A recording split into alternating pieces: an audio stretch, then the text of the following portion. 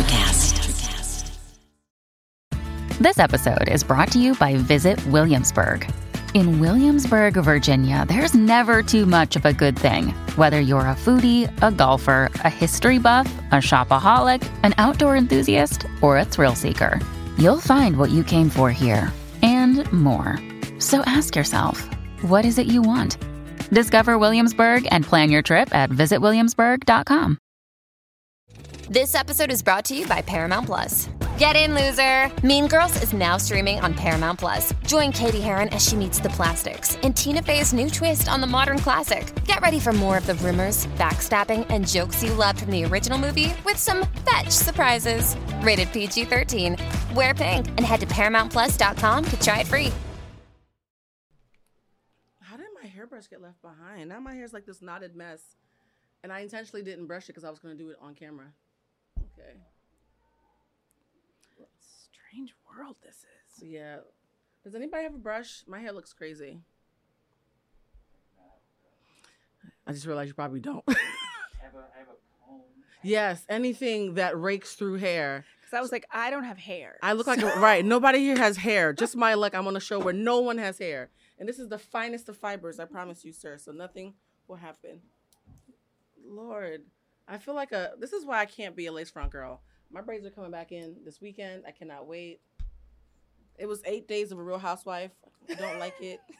I feel like I have a pet poodle that I need to take care of at all times. Okay. I look very Cleopatra right now. Let's do some over here. Sorry, guys. Without a brush, I'm just using Michael's emergency comb.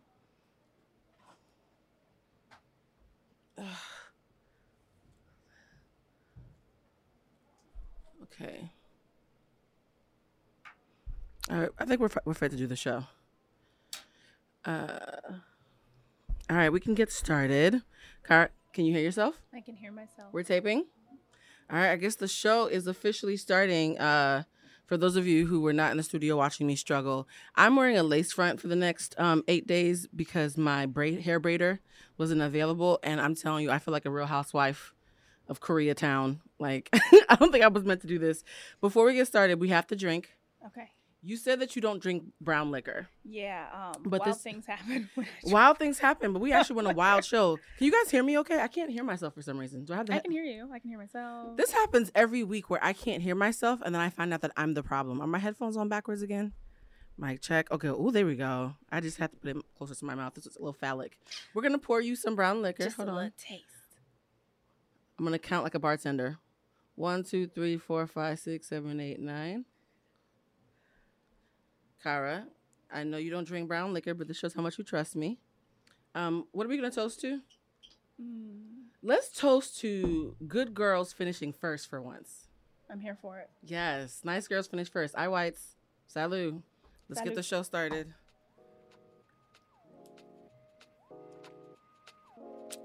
And this is the part where you play the music.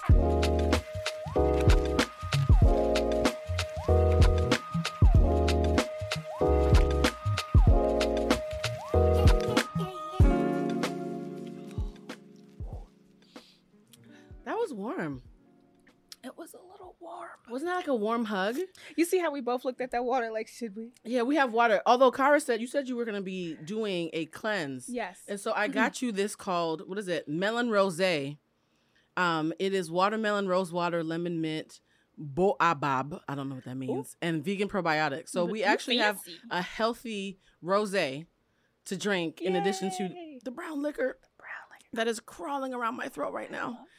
All right, so you guys are hearing this beautiful voice. Cara, make sure your mouth is next to the microphone so they can hear all of your beautiful voice. I hope they can see your face. For those of you who are watching, Cara, this is your camera over here. This is my camera here. This is my friend, Toccara Ross. Toccara, introduce yourself. Who are you and why are you in this hot seat today? Because I think a lot of people have seen you and I in my videos, and so they know that you and I are close, but give yourself the official introduction. My name is Toccara Renee. I think most people know me as an athlete. I've 13 plus years as a professional athlete. You better flex. Look, super grateful to still be on these knees. Like literally, these knees have kept me going. So, yeah. I am a 13-year vet, professional basketball player. I'm also more than an athlete, y'all. She really is. She's into publishing. She's an artist. If you've seen her fashions, she's a fashion plate. Cara, you were supposed to, speaking of you being an athlete, you were supposed to go out with me last night. What was yesterday? Yesterday was Monday? I did. Yeah, it was the day after Thanksgiving, the day of the Day of the Dead. And Toccara and I were supposed to go salsa dancing with my friend Rosa Acosta. If you have a pulse and you were around for the high period of video models, you know who Rosa Acosta is. She's gorgeous. And we were all supposed to go out yesterday. And why didn't you come with me, Toccara? Tell the people why you backed out on me last night. See, what had happened was... Right. I wanted to take care of my body, and I realized that I was not ready. Cara hit me up and said, my knees are not meant for salsa dancing. She said, this is my money. So because you are an athlete, you've had a lot of surgeries. Yes. What is it like to be someone who's supposed to be a superior physical specimen, but what you do actually means that your body literally is like your instrument. So you can't go salsa dancing on a Monday night with me and Rosa. Literally can't go salsa dancing. And I was like, ooh, Rosa? Oh, and she fine, shout out to Rosa. Should I make these knees work You for should have. Rosa? Yeah. But I chose my health. And on top of that, I've had 7 knee surgeries. 7? I've had 7 knee surgeries. What does that say when I am sedentary and I've never had knee surgery, and here you are being an athlete? See, boys and girls, don't exercise. I'm just playing. Look, the real MVP is every trainer that I've had, every physical therapist that I've had who's able to get me back to the highest level of my game after every surgery. There's a couple people give up after 1 or 2. Yeah, that's true. And I've dated a lot of trainers, so I feel like I know how much trainers take it personal when their clients are doing well and not doing well. What does it feel like when your body is your paycheck? You have to be mindful of everything, just like going salsa dancing last night. I was like, that's the excuse you're going to use. No, okay. You shouldn't be cutting and turning right now. Oh, yo, como va? You could have been doing a little twirl with us. I have a very important job in January, so getting back into the game, I took a few months off to get my body, my mind, everything together. So we're not risking the coins right now. That's true. Do not risk the money to go dancing with us. I will say this, though. Having you in town for this long is so surreal for me. For those of you who have basketball players in your lives and you know what it's like when you have professional athletes that you care about, they leave for months on end. So I'm used to like not seeing you in the fall. So 10 months out of the year. Right. So the fact that you've been here for the fall, I'm like, why are you here with the pumpkins? Like, Yeah. I'm not used to that. This is the longest time I've been in America. How do you feel being stateside? It's so strange. I'm itching to go back overseas. Oh, I was one of the few that traveled during the pandemic because I couldn't sit my ass down. Y'all hear that? She got COVID tested, guys. Don't judge me. She got COVID tested. I literally came back from Switzerland in a hazmat suit. Oh, wow. Yeah, it wasn't a game. I knew about COVID prior. See, here's the thing. Oh, yeah, that's true because the rest of the world cared about COVID before we did. So Italy got hit really hard. So we were very aware of what was going on. And I was like, oh, yeah, hazmat suit, check, gloves, before all y'all. All right, so, Cara, the show's called Humanized. You know how we do.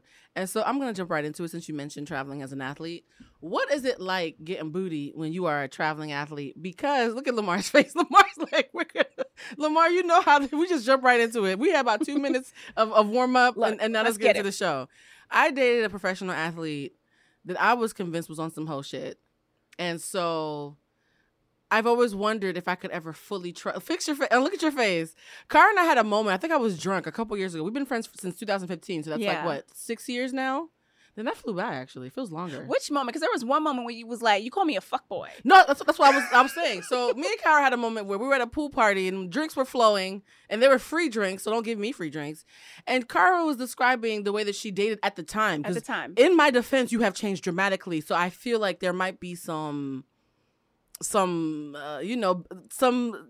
to what I was trying to say poorly. I said it poorly, but there was some credence. Fuckboy. Well, I was drunk and I'm a tourist. You know how we are.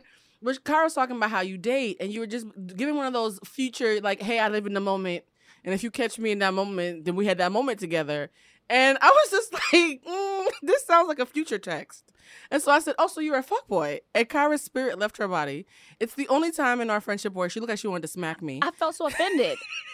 Until we started explaining how fuckboys move, and then you got real quiet. Yeah, I was like, okay, I can see how it can...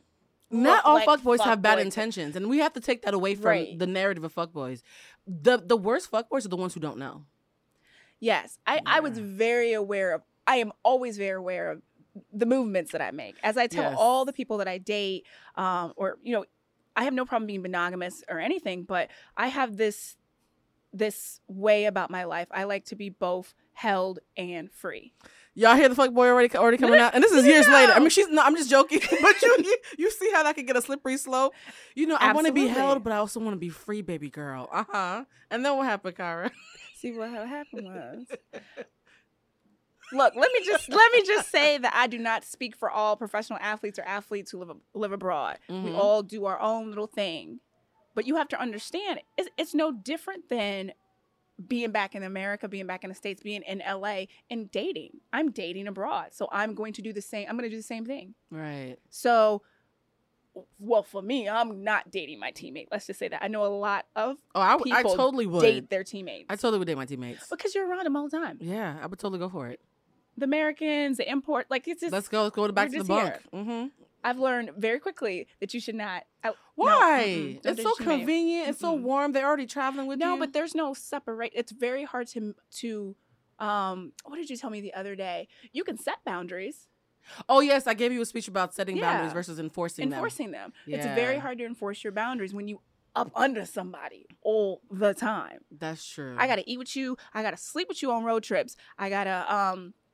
practice. I got to do all the community service things with it. And what if you lose a game for us and now I'm looking at you crazy? And I don't want to talk to you. As a teammate, even though we're supposed to be holding each other. So I got to get my feelings together.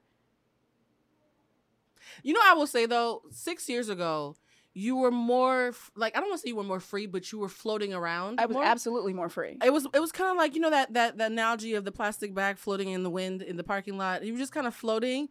But as the years have gone, I've watched you become more grounded, and I've seen your evolution. And I would not even jokingly, because I was joking back then. Yeah, no, absolutely. I would not even jokingly call you fuckboy now. Like, you're the complete extreme opposite of a fuckboy now. You're the super thoughtful. I thought we were building something type now. You see how karma gets you? And I feel like I've always been that way, but I had the freedom to... Let's backtrack. No one kept my attention long enough. Mm-hmm. So if you're not going to... Especially as a Taurus, if you're not going to catch my attention hold my attention long enough, yes, I'm going to float. Yeah. We do flip. Oh, for those of you who haven't noticed, anybody who knows about astrology, you know that I always mention the signs of my guests. Me and Cara are two Tauruses, and it's so funny. Tauruses are known for having a strong presence, having strong features, and having nose rings. And I just realized we both look like two Taurus stereotypes. We talk about this all the time. We're the same people. We really are the same people. Cara's the nicer, taller version of me. But on the inside, we're thinking all the same shit, and some of her stuff is spicier, actually. Oh, I got some stories for ya. She's more tactful than I am outwardly. But in the brain, I'm actually seeing Care Bears. And she's like, yo, everybody can catch this smoke. Low. Which I love about us, though, right? They're like, oh, my God, your friend is so sweet. She's so quiet. I'm like, she's thinking all the shit I'm thinking, but okay. I just didn't say it out loud. Well, here's one of the things that I love about you. And this is something that I can say rarely. I feel like every episode I have to give my friends their flowers. Because if you guys haven't noticed, so far, we don't have a booking department. I just have people I like as human beings on the show. I'm going to run out of friends, guys. I don't know how many more episodes of Humanize we're going to have. She's going to put us on repeat. Right, just a repeat. We call them friends of the show. Oh, friends of the show. Like so you'll be back in a couple of weeks. There you go, new topic. Brian, I think Brian's already getting ready for his next appearance. Shout out to Brian Henry. We got so much feedback from that Cat Daddy episode of his, which is hilarious because the sexiest parts of the show didn't even make it. There was 20 minutes of sexy talk afterwards that didn't make it. So if y'all thought that was good, wait till he comes back for the sex episode. But Cara, one of the things I love about you is all my friends have different things that they do that make me feel really good. You are the person I know who will show up for me the way that I would show up for me.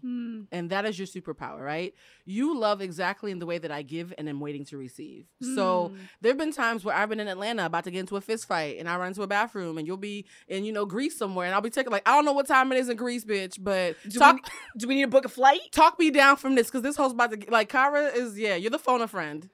There have been many heartaches. We've watched each other get our hearts broken like a million times. We've gone through together. And I'm not quite sure I would have been able to go through a lot of those experiences if you weren't there.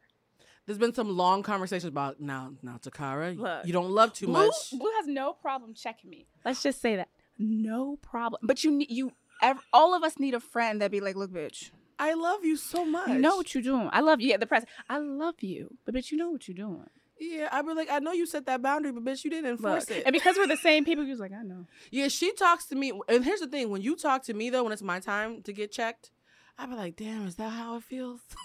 I'm like, this kind of hurt, but it's true. So, you're instant karma for me. And one of the things that we lament about the most is, and we've had to reframe this, we're not too nice. No. We are, and I'm going to say this very intentionally, and you let me know if I'm miswording anything.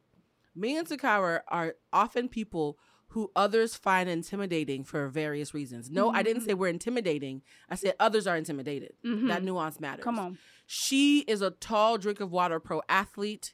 I am a cute, chubby, spicy, I wish a nigga would. Like, we both are very aware of our energetic real estate, right? And so when people see us, they're like, oh, that's a whole lot of women for various reasons.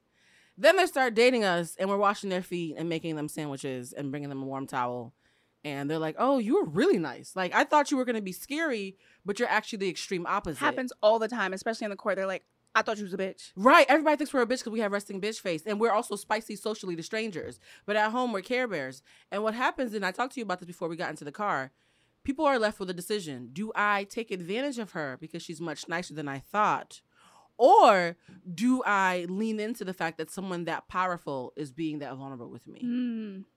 And unfortunately, Cara, which one do they usually choose?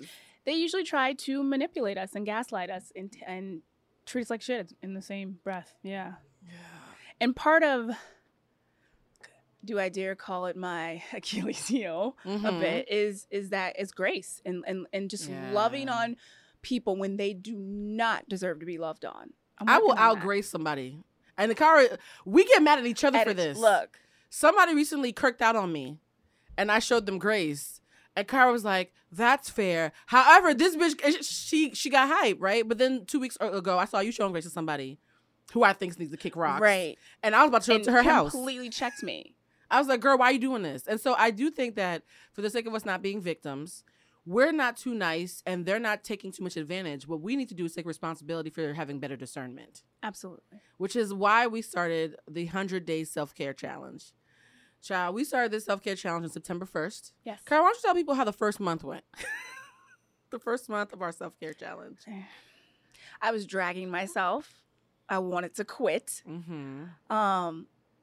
Yeah, that's all y'all need to know. The first month, the whole point of the self-care challenge was for 100 days, we were going to put ourselves first. Yes. Which is very hard for us. We actually don't enjoy putting ourselves first because we love loving up on people. And so the idea of, I can say no to you because I'm saying yes to me sounds like something, especially in LA. Right. It sounds doable, but it's very hard for people like us. I want to spoil you and buy you stuff and pet you. I wish, well, I'm doing this now. I'm treating myself finally like I treat everybody else. Yeah. It's taken a long time to get here. Well, here's the thing about your first month. We both had a really rough first month. I went blonde. Like, you know, a black woman's going through something when she changes her hair color. That first month humbled us. The second month, we both disengaged from situationships. We're not going to mention anybody's name. We both disengaged from situationships that we had no business being in. I stumbled into a bunch of weird dating situations after that. Cara ended up... Oh, I cut it from the neck. No, but Cara ended up getting all booed up in the beach somewhere. Oh, I did. Well, prior to that, we had cut the situation. Yeah. We had cut it off. And that's how I was able to lay up on a beach. See, that's a flex, but like I feel like I cut off things as well. I didn't get a beach. I just got more weird stories. Your beach is coming. My beach is coming. Y'all hear that? I'm going to claim it. My beach is coming. What does it feel like when you have to give up on a dream that you created around somebody? But I realized that both people that we cut off, they weren't all that amazing. I mean, no, they're not bad people. They're good people. But they weren't as amazing as the amount of emotional intention that we were directing at them. What they were offering us was not that amazing. I think we were both addicted to the dream that we built around them, right? Oh, absolutely. So how do you kill off a dream when you're attaching it to a person? Light questions, Cara. Oh, goodness. There's somebody right now who's going through a breakup or who needs to be breaking up with somebody who's going to be listening to this episode and they're going to be hearing themselves through you. I'd tell myself the truth. I had been lying to myself the entire time.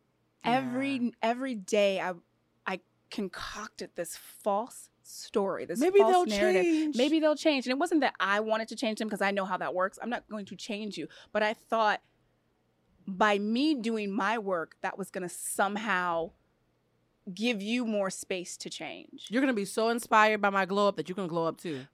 No, leeches like glows. Leeches like glows. Yeah. They absolutely do. And they're like, oh, I'm going to stick around a little bit longer. This is warm. This is cushy. Like, I like your glow.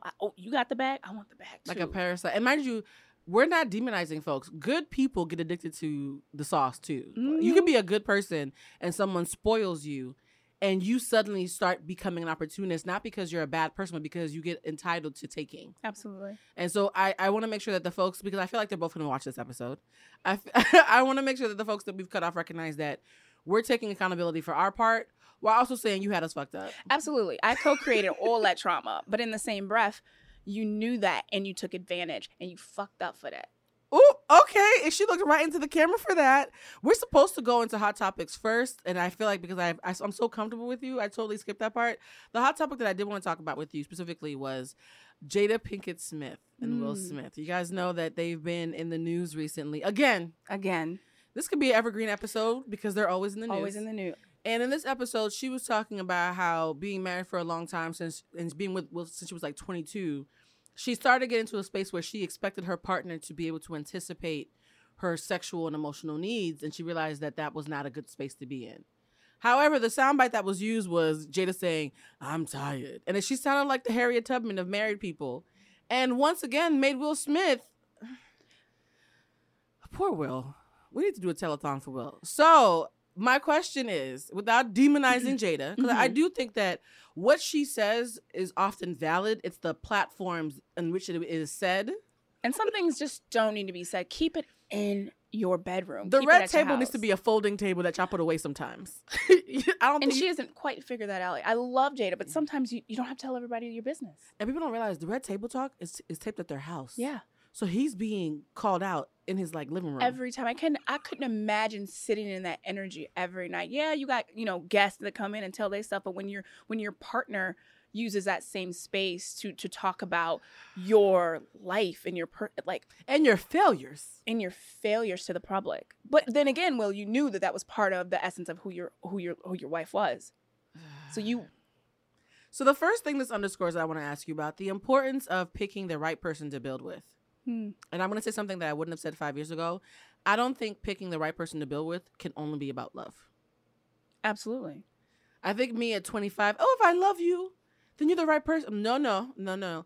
Do you have the kind of discernment that makes you an asset rather than a liability with how I'm moving through the world, right? Do we have similar value systems? How do you show up when I disappoint you? One of the quotes that we had from a previous episode that somebody pulled out and turned into like a meme was, I said something about how when someone loves me, I always watch how they act the first time I disappoint them or make them not happy. Because in that moment, almost like a child, I'm watching to see, will you still love me when I'm not shiny? And a lot of people, when I disappoint them, they become judgmental and mean. Absolutely. And I remember that. And so now I'm like, now I'm never allowed to not be perfect because you're going to be judgmental and mean to me. Absolutely. So with the situationship I was in, I realized that when I wasn't so shiny, when I wasn't so loving, and I disappointed that person because I couldn't finally show up for them, they pointed out every time that I started to disappoint them, every time that they felt like I didn't show up for them, which was a small list. Which is stingy considering the abundance that you were showering them with. Exactly. I remember, and I can call this out. I remember literally a situation where this person noticed one time when I stopped taking out the trash. I have this thing, I grew up in a very my mother was like, you cleaning everything. That's just how we were. So little things about me, you don't even have to know me and I'll come in your house and I'll see like some trash. Let me take the trash out on my way out. I'm going out. It's not a big thing. This person literally noticed when I stopped taking the trash out for them. I knew when you stopped loving me, when you stopped taking the trash out for me. Wait, not when I was paying for the rent or helping you or buying your groceries get back or on your feet, helping you. You missed all that with life. Okay, great. I love that you mentioned that because I had a friend recently, not even somebody I'm dating, and he said something to the effect of, "You always do that," and it was something that I do as a playful thing, and I literally only do it as a way of banter because I like to joke around, and he said like, "You shouldn't do that because it's negative," and I was like, "Bruh." If you knew how much negative shit I literally like the heat of a thought, and I was like, ooh, girl. But I was like, no, pause, Blue. He thought that he had a moment of clarity where he saw something and felt the need to share. Maybe you need to get more clear. And I was like, no, because he would cry, right? If I pointed out all the things that he always does, he'd be on my couch crying. And so I think part of the outgracing people is I'm willing to let things go that a more judgmental person would double click on, but I'm still aware of them. So when you get judgmental with me, now I'm nervous for you because I know my list is longer. Not because I'm keeping a list, just because I remember everything. Does that make sense? Exactly. And I will say this too as well. Cara, how do you identify as far as sexual orientation? Everybody knows I'm pansexual. How do you identify? Queer. I use the word queer. I felt like you were going to say queer. I love that. And so because I've dated men and women, thought that it'd be different between men and women. It's the same with masculine energy. Whether you're dating a woman or a man or gender nonconforming, masculine energy is masculine energy. Wherever it lives, even when it lives in women, guys. So this is not a thing about us being man haters. Anywhere that you have hyper masculine energy, is going to be some fragile stuff happening. So how did you? And I don't want to make this too much about our exes, but speaking it back to like Will and Jada, how would you feel if you had a partner who, as part of their platform, let's say you were the Will. How would you feel if you had a partner who, as part of their platform, was constantly sharing very vulnerable things about the shortcomings of your relationship? I would have hoped they would have had a conversation. She probably told him prior to the taping. I mean, telling somebody and asking somebody, there's different kinds of conversations. Exactly. I would have hoped there would have been a place where my partner asked me if it was appropriate to share these intimate things. In most cases, they don't. Yeah. In most cases, the banter going back and forth. And you're like, oh, I have an example for this. Let me use this as, as the story to talk about. That's typically how it goes. Yeah. So I would feel horrible to constantly, because I personally think it's humiliating. Oh, I think it's demoralizing, and I don't use this word often because I find it's often used problematically. I do see how somebody might find what happened with Will and Jada emasculating. And emasculation is not a word that I throw around lightly, but I'm not even a man. And I was like, damn, bro, that's a lot. Because there's a level of discernment and you felt empathy for him. You're like, how would I feel if I was in his place? Yeah, to me, there's some things that are bigger than gender. Actually, I think most things are bigger than gender. And she constantly does it. As if she has no care about this man's feeling. But you do. You love him. You've been married for him. But that's what goes back to what you said. Yeah. It's more than love. It's bigger than love. And then for him, it's like, I want to be a fly on the wall. I wonder what those conversations look like every time it's been exposed. Well, she's a Virgo and he's a Libra. And as someone who's seen that relationship play out in my friend groups, I have a sneaking suspicion how it goes. He says something about feelings, and then she says something cerebral that makes it sound altruistic and self-righteous. And then he's made to feel like it's for the greater good, even though it's personally dishonoring him. That's how Libra, he's like, okay. He's like, well, I love her, and she's right. It might help somebody. Okay, but it's destroying you. Right? And at some point, something destroying you, what do I always say? You should never be in a relationship where you have to set yourself on fire to keep somebody else warm, right? And I feel like Will's been set on fire in front of us too many times. So, look at Lamar's face. Too many times. All those men who are bitter about women, I feel bad whenever a Will and Jada story happens. I'm like, oh, he's gonna be triggered again. Yeah, all the men who have. Lamar just said on behalf of the hurt man contingent that they are all very upset. Women are upset, so I can't imagine how dudes feel, right? And I will say this though. I honestly think that she believes she's doing the right thing. She absolutely does. Which is why you have to be really careful about getting drunk off your own hubris. Like, I'm on the podcast, right? I'm not just on this podcast. I'm on Jason Lee's podcast. I work for The Griot. I literally make a living sharing my personal thoughts. I could easily be the girl who was constantly setting up my partners to be fodder for my material. You've never heard me talk about a current relationship. I only talk about failed relationships, crazy dates, or people that I'm not sure about. But when I'm actually with somebody, it's crickets, tumbleweeds, right? And so I understand where she's coming from because a lot of people make their living doing that, but I also think it's unkind and unfair. My question to you, though, is the one thing she did say that I really did think was valuable was about understanding your partner's sexual needs. How do you, when she talked about thinking her partner would know her sexual needs, how do you tell a partner they're not hitting it right? Like that, you're not hitting it right. Well, Cara, I'm not. Okay, Cara, that's very unsexy. Okay, I can't speak on having nobody else who's sleeping with Cara, but if I was laying with you and you were like, you're not hitting it right, I'm like, all right, bitch, I'm going to sleep. I don't mean it as direct as that. Face. Look, I don't mean it as direct as that, but I think it's a personal conversation of like, during or after? I need more. During or after? After. Lamar, don't answer for her. Lamar just said, after. Lamar, you can't answer for the guest. I mean, he's been triggered by this episode. Ooh, no, but there are ways, and I've had personal experience with, there are ways when during the situation you can be like, oh, I need this, I need that, do this, do that. We've all done that. And I don't even call it coaching. But there's some people who think you're playing and you being serious. Like if somebody's going down on you, you say stop. They'll be like, "Oh, I'm doing so good. She's telling me to stop." No, you're hurting me. Like, you know what I mean? So like sometimes you're trying to coach them and they think you're being cute. So then you have to after you have to create this. For me, I would create a very loving space, a very open, transparent space. Play some Maxwell. Have a diagram out. Because I'm thorough. Uh-huh. But no, I like these things. Can we try these things? You know what's so funny? My first partner, my first love, the person who I count, because there were a lot of people I said before that I didn't count, and we were having an intimate conversation about sex, and we had been friends for a while first. Like we were friends for, I think like a year and some change, and he had seen me like in like the edge of my whole phase. And so he was like, the reason why I didn't want to holler at you, oh yeah, shake up the probiotic. Kara's about to make us drink the healthy rosé right now.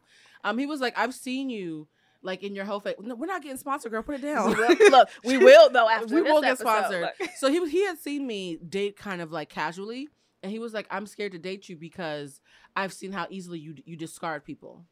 And I was like, because I'm just like hoeing. Like this is my whole phase. Like if you are my friend and we're gonna date, obviously I'm gonna treat you in a better way. He was like, no, I need to know that you won't run. And I realized that like at that point that like my daddy, because my father had intimacy issues, I was kind of emulating my father.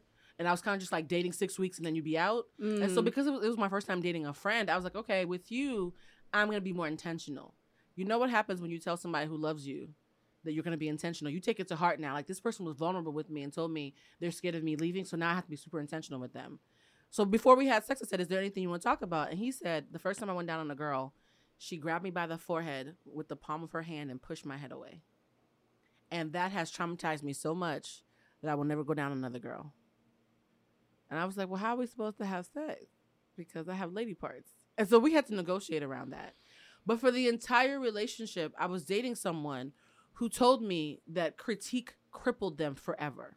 Like they could not take that one bit of critique the first time they went. It was the first time he went down on a girl. Okay, so that person's not in your life now. How'd that work out? What did that look like? But here's the thing. It was the worst sex of my life, and I was not allowed to say anything. Why? Because he already told me he went to shambles because the girl was like, you're doing it wrong.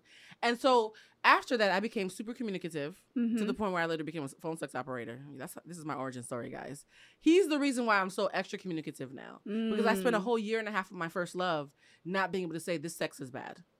Well, I didn't have a traumatizing situation like that. You think that's trauma? That is a little bit traumatizing. Trauma. Yeah, it was I mean, there were some times where he was poking the wrong thing. I was like, where is that going? Yeah. But it takes one or two of those situations to literally be like, okay, I need to open my mouth, literally and figuratively, or I'm not going to get what I want. Yeah. And so you would say it not during, but after. I would do both. Oh. Yeah, I would do both. Only because I have no problem communicating. So. Oh, this is lovely. It is. It's very light. This is a light rosé. It's very light. We're going to yeah, I like it. But no, I'm going to do it both. I'm going to do it in a very loving and nurturing and sexy way during. And I'm going to circle back after and ask, did you hear me? You know who I am? I'm the girl who likes to do it before. I like to have a phone call where we just talk about all types of fun, freaky shit ahead of time. Because that way there's no stakes. Like you at your house, I'm at my house. Even if you come over, it's a conversation where we're not about to have sex at all. We're about to watch a movie or whatever. It could be Bob's Burgers playing in the background. But just in case we do. But yo, since you know this Casamigos is hitting right, let me tell you what I don't like. Right? And then you have no excuse not to do it right. And so it's so light and airy and fun. It either becomes foreplay. There've been a couple times I tried to have the conversation. They came over. I was like, I was just playing. Okay. Or the next time we do have sex, if I like give you a cue, you kind of already know what I'm talking about. So I like doing it proactively. So my question is it a red flag if you've had this prior conversation, you've told them literally how you like it, what you want, and then it's done? It's like they completely do the opposite. Is it a red flag directly after, or do you work with it? I will say this. I will do one push. Like I remember one time I grabbed somebody's face and I was like, I remember? Like we talked about this. Like I made eye contact, but I made it cute though. But I was like, remember? And he was like, oh, right. And he like laughed and we kept going. There was another time I tried that. And he's like, bitch, I does this. And I was like, oh, bitch, I does this is not the part where are you?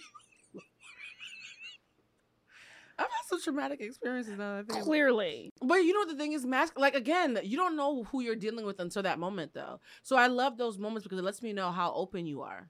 Because there are people who act as if they're like, yeah, I'm debonair. I'm extremely open, but I'm debonair. also... I'm open. You know, I'm a male feminist. They say all this pretty shit, and then it's time to have sex, and they're, you know, it's like Fred Flintstone, and so you have to sometimes try it out to see who's really. And then there are other guys who you think are gonna be pigs, and they act super macho with their friends, and then it's time to make love. And Care Bears, and it sounds like Women's Work by Maxwell's playing in the like it's all tender. And I've shit. had more of those experiences than less. I'm usually the more masculine one. Really? Not because I want to be. Not because I want to be. Cara, how tall are you? 6'1". Well, I mean, I feel like that doesn't look at Lamar's face. Being 6'1" has to do something warm and tender. No, and you're I very don't feminine. like to be the aggressor or the masculine one, but I feel like, again, it goes back to people are intimidated. And I'm like, Yeah. I'm a woman. I love being a woman. Like I'm But you're a tall drink of woman. Yeah. And you also are with the shits, Cara. Yeah. So a scale of 1 to 100%, how masculine are you? Because we're all a combination of both. You can't say 0, bitch. You can't be 6'1". No, I think I have professional a basketball and be cool, 0. beautiful balance. I'm 50-50. I've Oh. really worked on showcasing both of those for myself. Okay. I like being, I be wearing my plant daddy hat. I love it. Mm-hmm. I think I'm a good combination of both. But you know, 50-50 is literally the mathematical equivalent of androgyny. So you're androgynous. So you're comfortable with that. I'm absolutely. I think you're comfortable with stunning that. when you lean into that, because androgyny doesn't mean male with a little bit of female, female with a little bit of male. It means the cohabitation of both in a beautiful kind of way. And it's taken me I'm 35. It's taken me a very long time to get to this space. And I love every bit of it. I'm not androgynous. I think for me, I'm 30-70. Like I think I'm 30% masculine and 70% feminine, because even when I'm being masculine, it's more dominatrix than daddy. Does that make sense? So it's like I thought that when I was younger, I was 50-50. I was definitely 50-50 when I was younger. But as I get older, I'm realizing that some of my masculinity was performative. It wasn't because it was natural. It was for protection.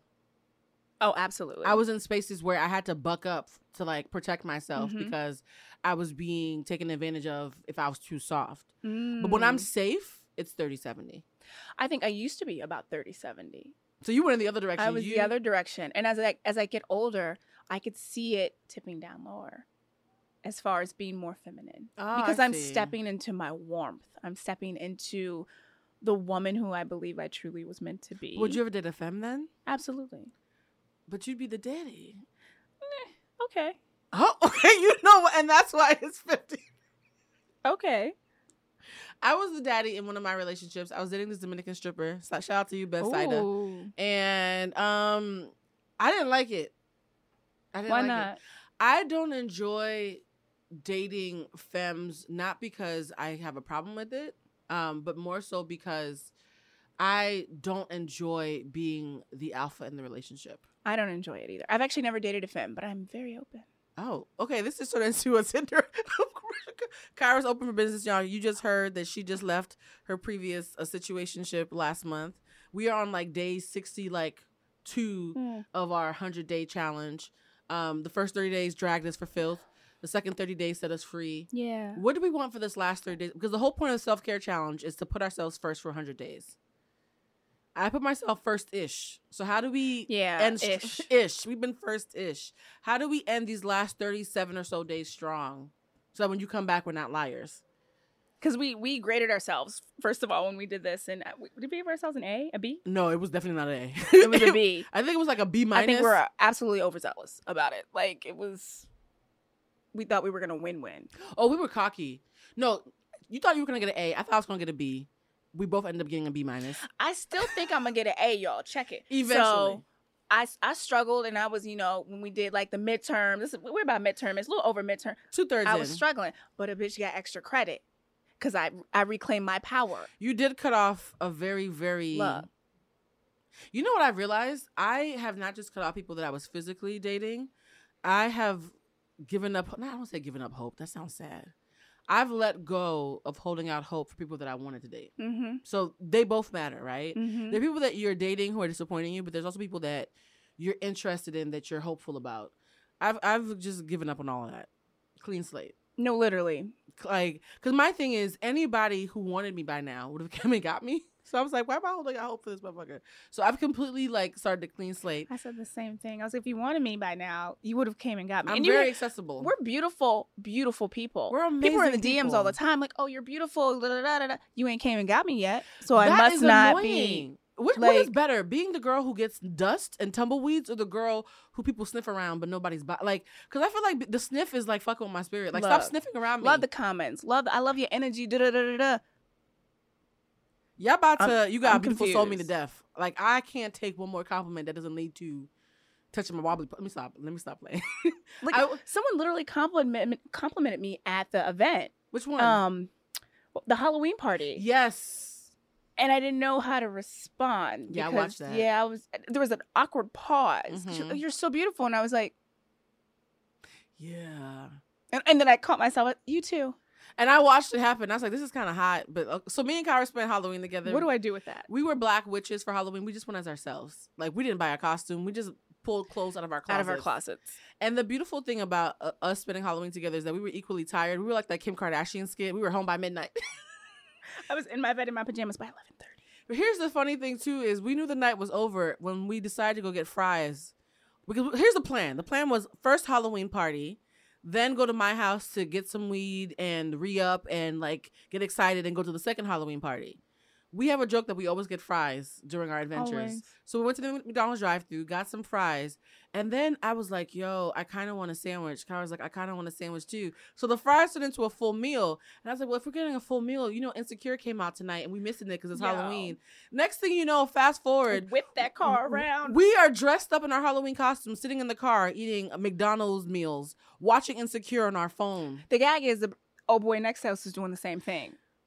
I think a lot of people over 30 got dressed up for Halloween, and by midnight, we're like, my feet hurt. Look. Like, I actually want to go home now. Look, I was like, we're driving to what we thought was a snack break, or like, we was going to Yeah. smoke, and we're like, well, actually, I'm going to drop you off. Are you tired? I'm tired. But then I mentioned something about, like, I need to go on vacation, and Kyra was like, I'm going on vacation. You could come, too, if you could find us, somebody else so we could double date. And I was like, wait.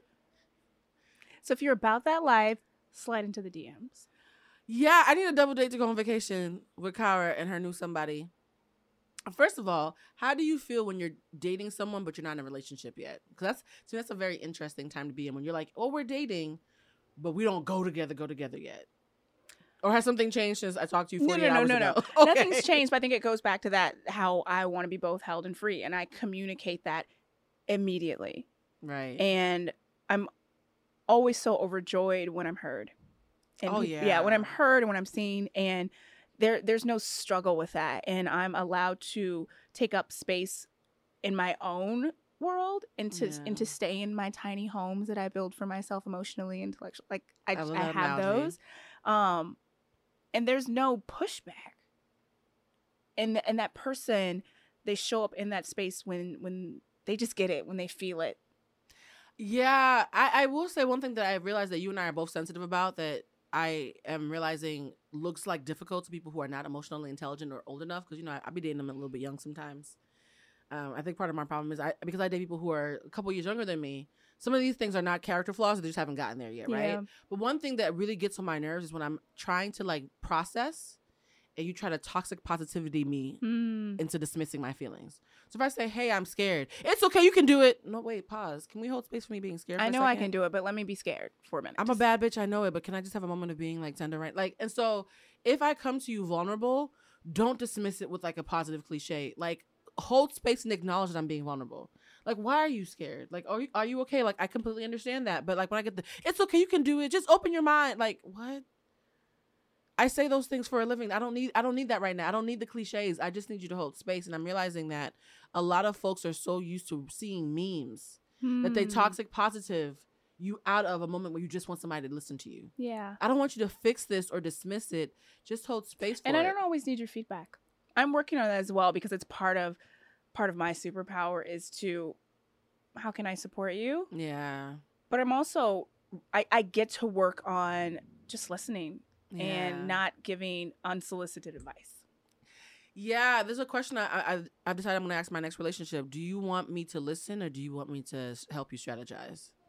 And I'm going to be intentional about asking that in my next relationship, because I think I've been in spaces where I'm so helpful to others that people who are interested in me are constantly in a strategy space with me because they want to show me that they're as smart as I am. And I'm like, really? Because I really just wanted to talk about how I was having a bad day and we can strategize tomorrow. And also, too, there's some judgment in it because sometimes there are some people who are used to having friends who constantly complain. And so they're used to like having a solution because they're trying to help their complaining ass friend stop complaining. Because I'm always in a fix-it space, when I complain to you, that's a rare moment. Don't treat me like the bitch who's always complaining. Like, don't be like, well, I just don't want you talking about it and not fixing it. I always fix it. Yeah. What do you mean you don't want me to? I always fix it. Like, it's rare that I even ask you for help. Like, so I think what I'm realizing is I can't date somebody who can't let me be vulnerable and soft and not have the answers without acting like it's a character flaw rather than me just being human around them. And you are and you told me a beautiful story about how you were dating somebody new and you told them you didn't like something and they addressed it in the moment rather than being defensive. That's a turn on. How did that feel? It was sexy. It was so sexy. I need me some of that. And this is the current person who I can shout out current person. I see your picture. You person. fine as hell too. Look, what's up? I'm looking for a fourth, so we can look. That sees me and hears me and understands like. And that person on the flip side, I remember asking them, "How can I support you for the first time?" And they were like, "No one's ever asked me that." And then for me to be able to be like, "How can I support you?" No one ever asked me that. You guys don't realize when you're dating somebody who's emotionally intelligent, that is foreplay. I will say though, and this is something that I want to talk to you about. There have been times in the past where I've recognized that not everybody has the same education or resources or access, right? Has nothing to do with your character. Yep. Because we are from coastal places and we've had a certain level of education and we run in certain woke sets and whatnot, we have a certain privilege with the tools that we're armed with. When you're dating someone or interested in somebody who doesn't have those tools, it's easy for them to feel like, oh, I'm not good enough or smart enough for her because I don't know how to verbalize my feelings the way she does. And I've recently realized that there was 2 people that I almost dated that we didn't date, and the women they dated after me, and I hate to use this word, were a lot more basic, not in the judgmental way, but basic is in the actual interpretation of the word as in fundamental. Like they only had the fundamentals as far as communication. And so these women were not equipped with any kind of evolved sense of emotional intelligence. They just went, I'm just a good girl who wants to find me a nice man to like build life with and stack money with, right? And so I recognized that I was watching them have relationships with people who they didn't have to like stretch. Yeah, and to do the work. To do the work to me. And so I was like, damn, that kind of hurts because I didn't judge you, right? And you had a choice between rising and stretching to meet me or devolving and doing what is considered like easy. Yeah. And you chose easy. How do you deal in those moments when you watch somebody make the easy choice because it's easier, not because it's more compatible? Because I had to stop myself from judging myself or them in those situations because it's a hurtful thing. Yeah. I learned a big lesson from a beautiful woman who I dated a few years ago. And this was at a time where I was the one learning the lesson. And she literally said, like, I've already done that work. This isn't my work. Ooh. Like, I see you and I want to support you, but the work that you're doing, it's not mine. Wow. And then to show up in a space more recently and to be in that person's shoes and have to say the same thing, it came full circle and I got it. I literally had to tell this person because my emotional security was already there. Right. My emotional intelligence, was already there. I cannot help you with that work. I've already done it. And that's not me saying I'm better than you. That's not me saying that actually it is me telling you I can't support you. It literally is.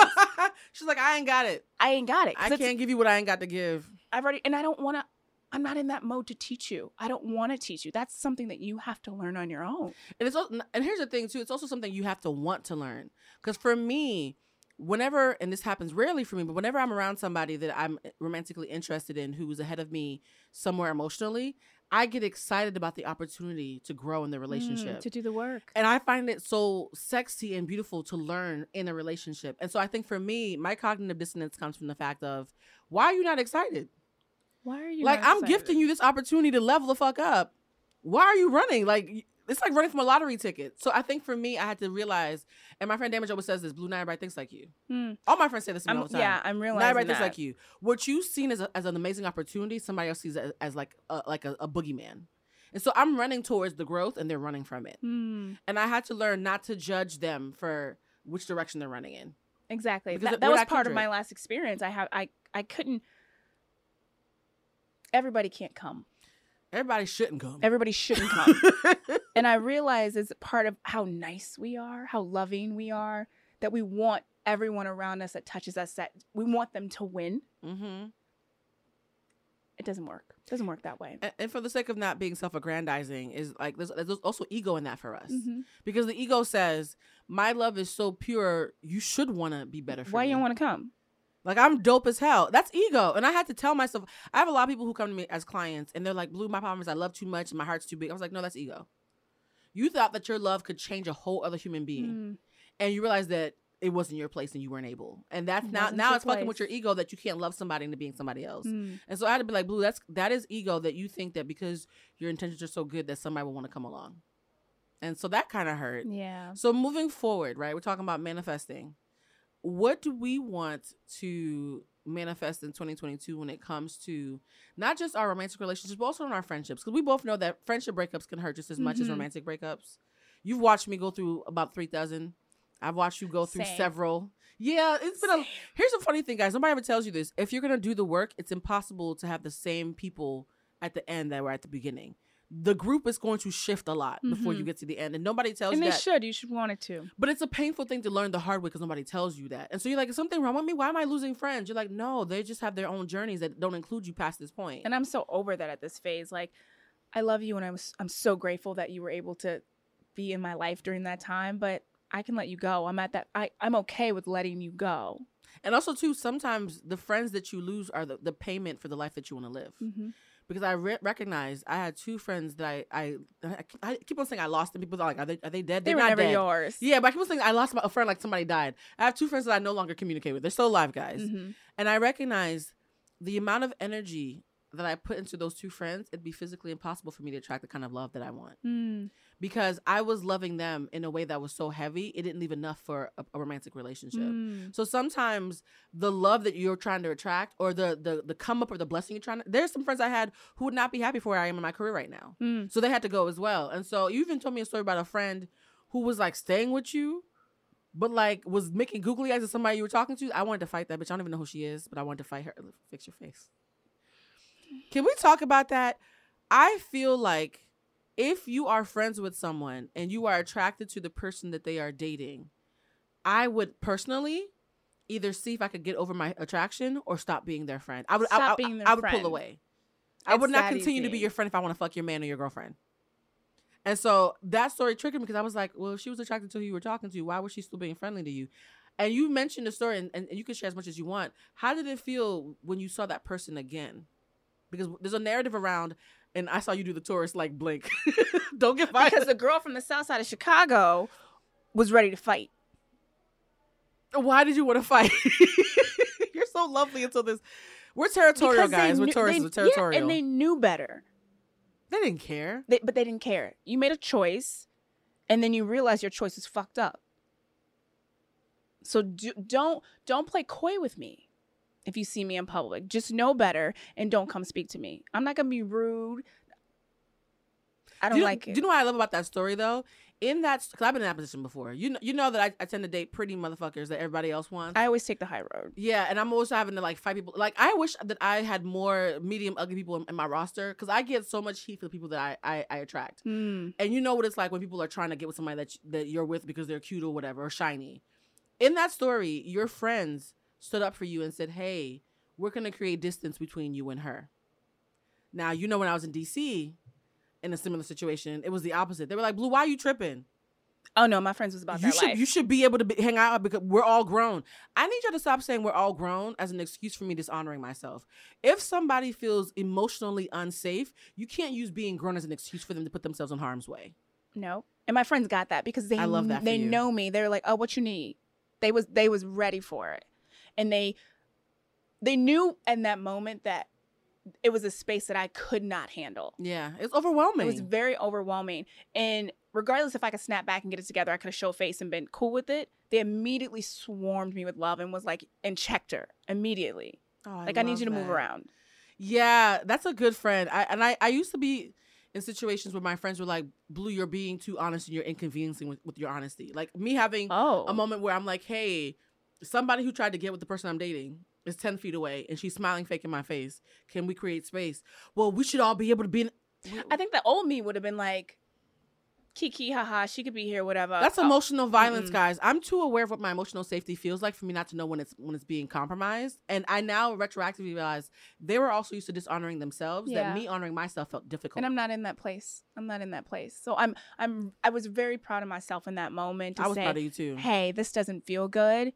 I need support. It was really hard to ask for support in that moment. I would have beat her up if I was there. Oh, like I said, the old me. Excuse me. I'm that friend. Don't fuck with my friend. The old me would have snatched her up, but we're growing. I showed up as my higher self. Yes. Okay, let's pivot to the lightning round questions. All right. So, dating in LA, apps or nah? Yes. You say yes. Yes. The person who I am getting to know now, I found them on an app.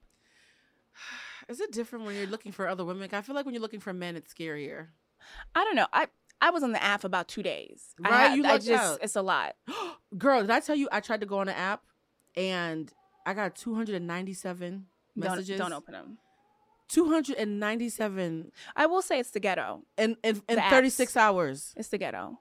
Nobody's that cute. Y'all just trying to smash. 297. It was a lot. And there was a lot of weeding through that. But so you lucked out and you found somebody. So I lucked out. Yeah. I honestly think I'm so demisexual, and Erica was here for that last episode where we talked about I need to see you and smell you and breathe you to be attracted to you. Well, also in the app, I was just like, I don't want to be in this app all day.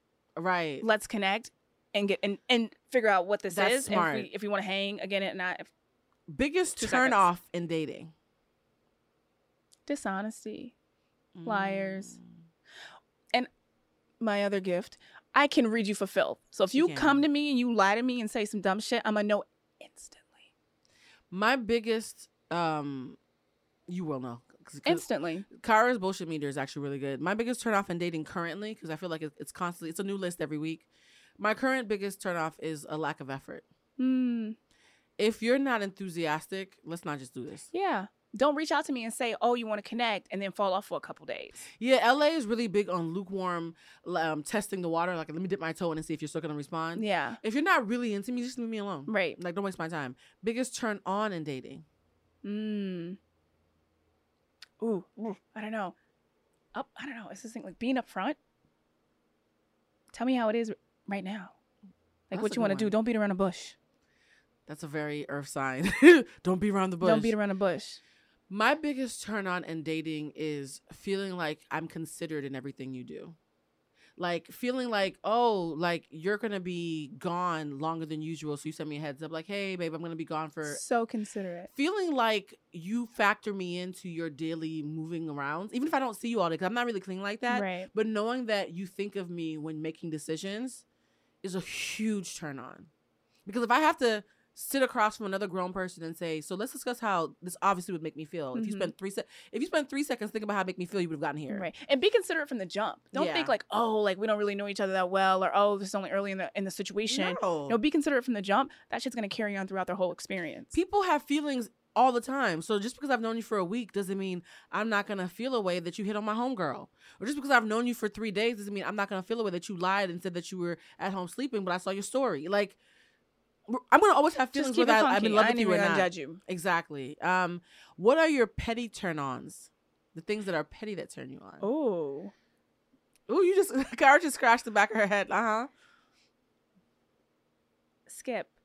What? Why are you skipping petty? Well, not skip. I want to know your answer first. I'm trying to think. Okay, I'm stalling. My petty turn-ons are, I like someone who's not too friendly with strangers. Oh, I don't like mixy people. Like, I don't want to be, like, here's the thing. I don't want to be dating somebody who's smiling in everybody's face. Oh, you fake. And now, look at Lamar. No, you fake. Yeah, but you're not in a relationship though, Lamar. Lamar said I'm mixy, but you're also single, right? If I'm in a relationship with you, here's the way that it works. There's me trusting you, and then there's me trusting the other bitches. I tend to date really charismatic people who don't realize the way that you get me is how you gonna get everybody else. And so if you're making prolonged eye contact in these LA streets, and we all in the industry know each other, Cara, you know this. Yep. I can't tell you how many times I got a phone call. Oh, that guy that I thought you were talking to, I just ran into him at such and Look, such. everybody know everybody. So I need for you not to be having lingering stares with people. So now they're thinking that, oh, Blue's Boo Loki wants me. Now I'm in the street looking stupid because you being mixy and fucking friendly. Right.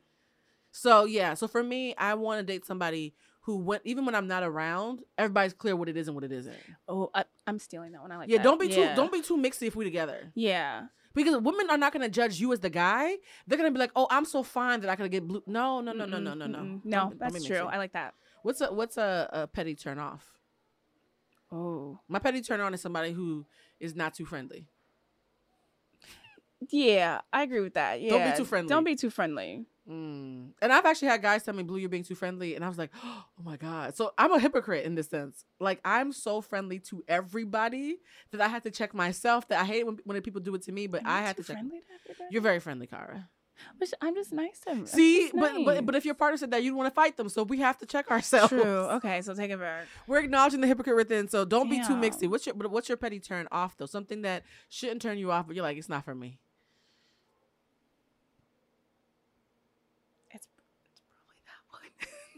What? It's probably that one. Like being too. That's a turn. If someone else did, it's a fucking turn off. So the ever. So yeah. So our thing is, if you're unfriendly and all about us, that's a turn on. And if you're But too I friendly, can it's a be turn friendly. off. But we're friendly as fuck, so we're hypocrites. We're gonna work on that. No, we're gonna work on that. We're gonna support each other. So now that I know that you're seeing someone that you enjoy, if you smiling too hard in somebody's face, I'm gonna pull you aside like, Cara, you're being a hypocrite. Check me. It's cool. My petty turn off. Someone who blames cancel culture for any sense of education about how to be better.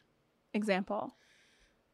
It is 2021. If you are still saying female to describe a woman in her entirety, you are behind and you sound like a Neanderthal. And in a relationship, I would say that to you in a much more loving way, right? I'd be like, hey, female is like, there's female dogs, there's female cats, there's female, it's a species.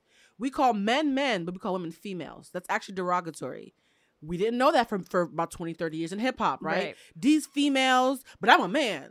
So I'm a female, which could be any species, but you're a man though, which is very human. So only men and women are human. Females are actually any animal species. Which makes no sense. So when you're calling a woman a female, it's one step above calling her a bitch. A lot of men and women did not know this, which is fine, right? But if I tell you, hey, babe, don't say female, and I explain to you why, well, you know this fucking stupid cancel Wait, why are you...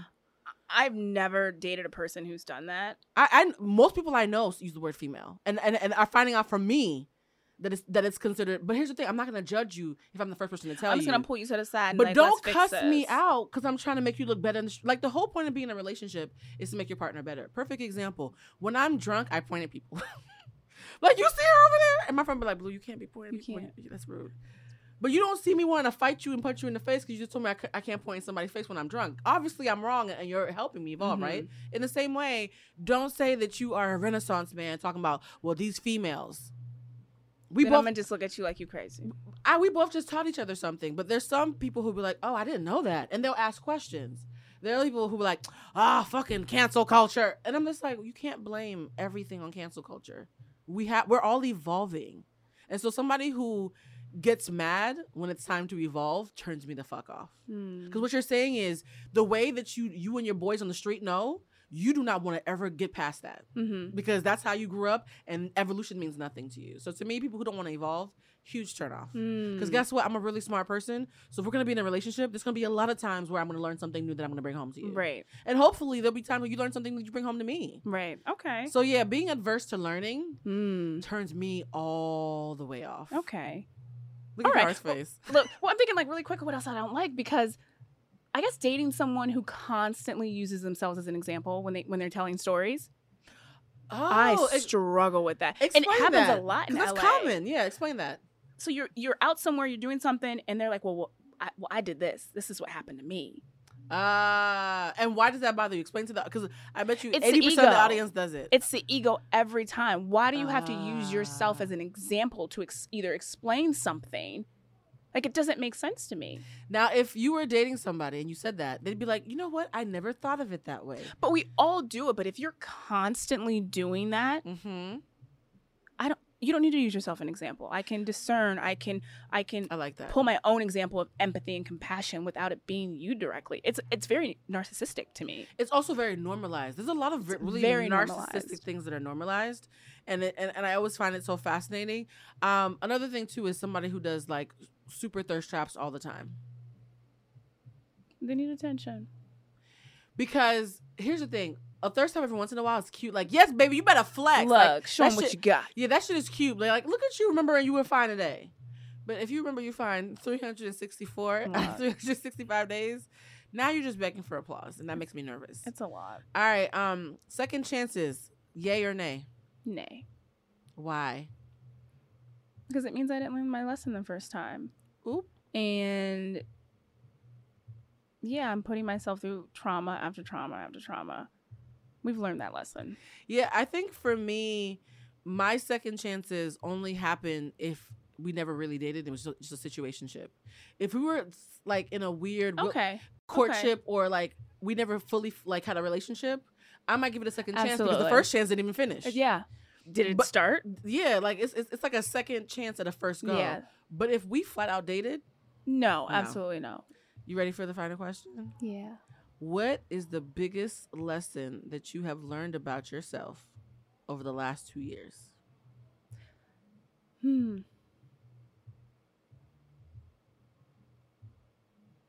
I know. There's a lot of lessons that I've learned over the last 2 years, because I think about a lot of the hard things that I've learned during the pandemic. I've had to sit with myself a lot during this time. Biggest lesson, I matter. Aww. I matter. I have been in so many situations where I've constantly, if I poured into myself as much as I poured into everyone else I love, friends, family, lovers, you can tell me nothing. I'd be more joyful. I'd be rich. I'd be all the things that people talk about, happiness, success. My cup would runneth over. That you matter.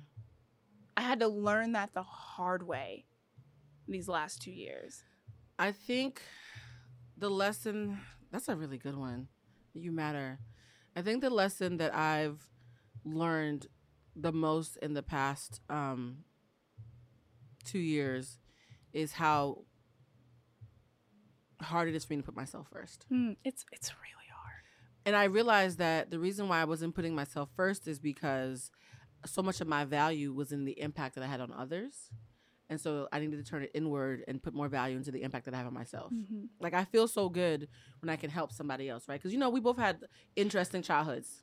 Absolutely. And so I always told myself, well, if I can help somebody, then that fucked up shit that I went through had a purpose. Yeah. But then I realized that fucked up shit that I went through has a purpose if I can help myself. Yeah.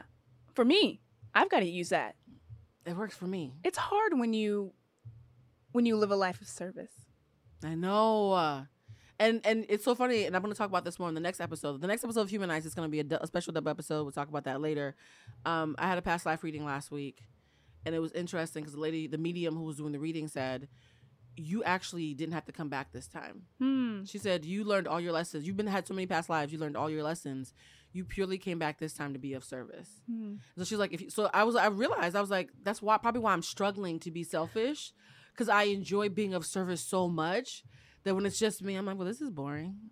It's just going to be me and me. But I'm having to lean into a healthy version of being selfish. I'm on a similar path. And what I've latched on to as well is I'm here to disrupt a bit too. Oh, hell yeah. Let's fuck shit up. Yeah. I'm literally here to fuck some shit up in a way that doesn't leave me exhausted. Yeah, we're going to talk about that when you come back, and she will be back, ladies and gentlemen. The episode is called She Got Game, featuring Toccara. I know your last name is Ross, but we always call you Toccara Renee. Do you want to go by Toccara Ross? Toccara Renee. Everything on my socials is Toccara Renee. It's such an actress name. I love it. The episode is called She's Got Game. Do you think you have a game? I got hella game. Really? Hella game.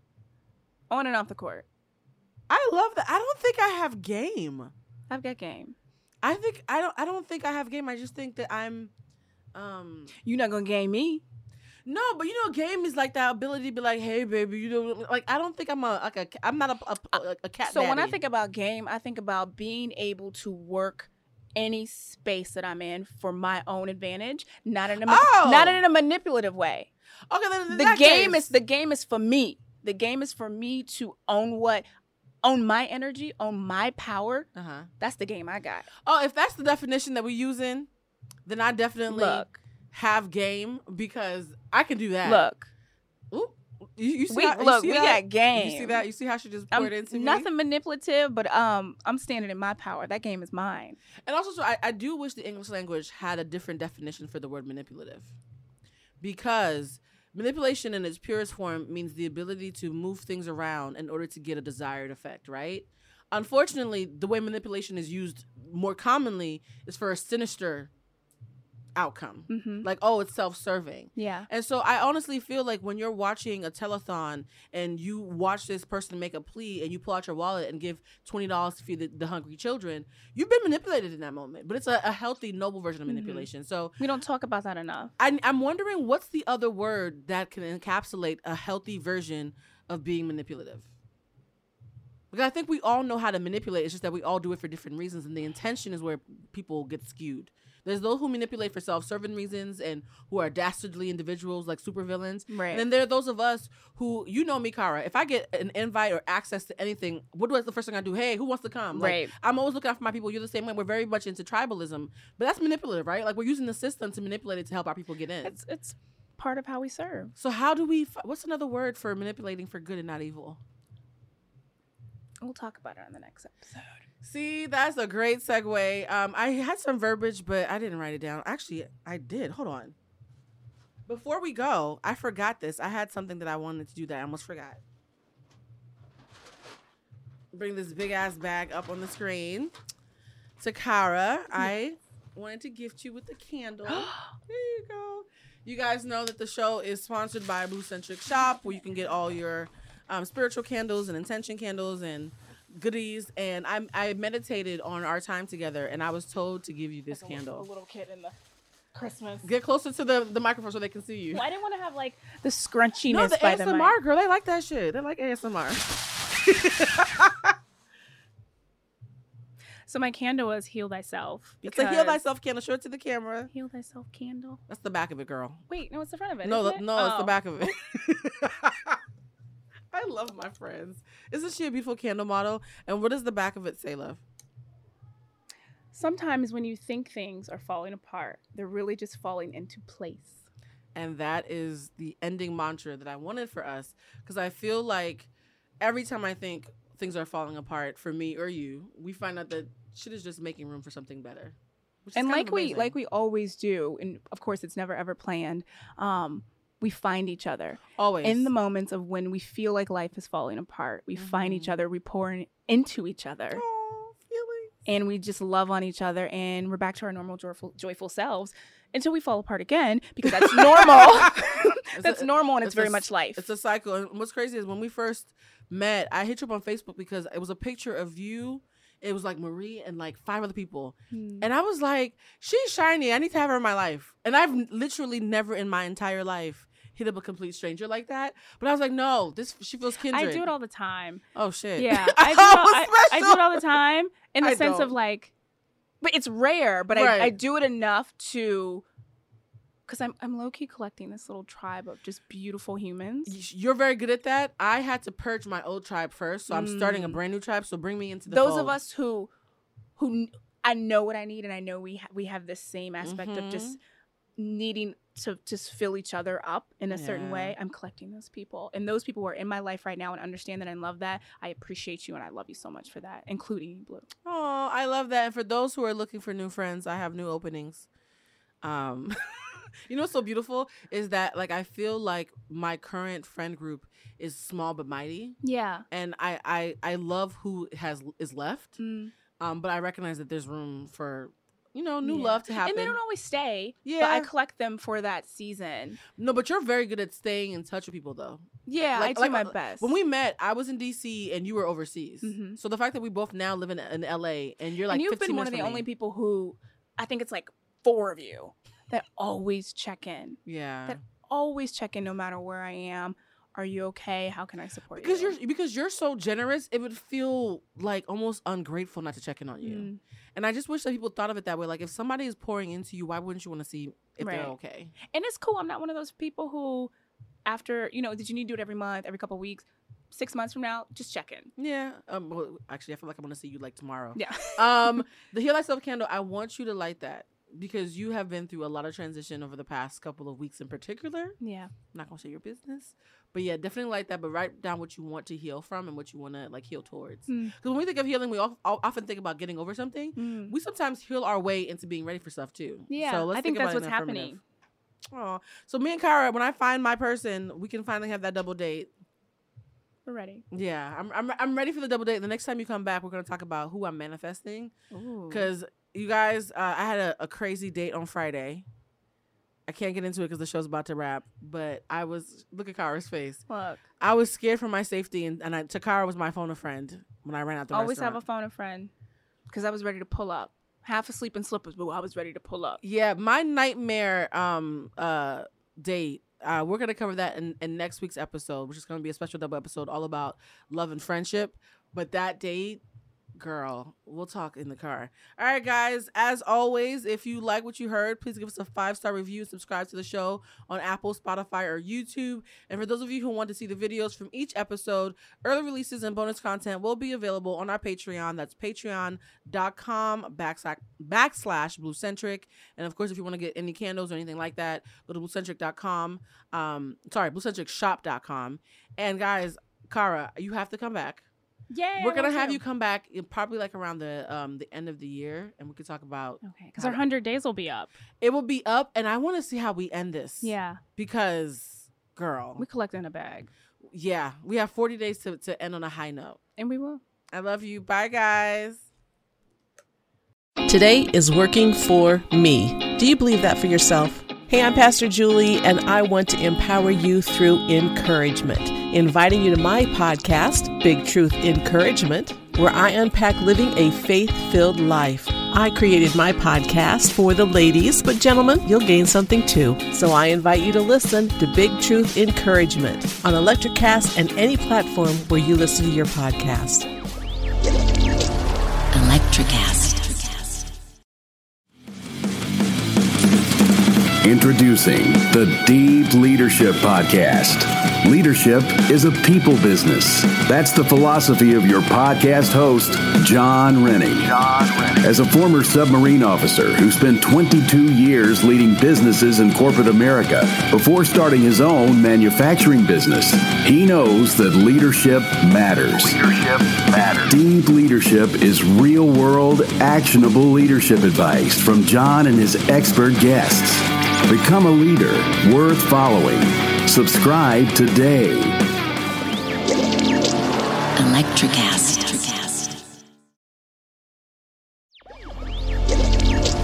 Electricast.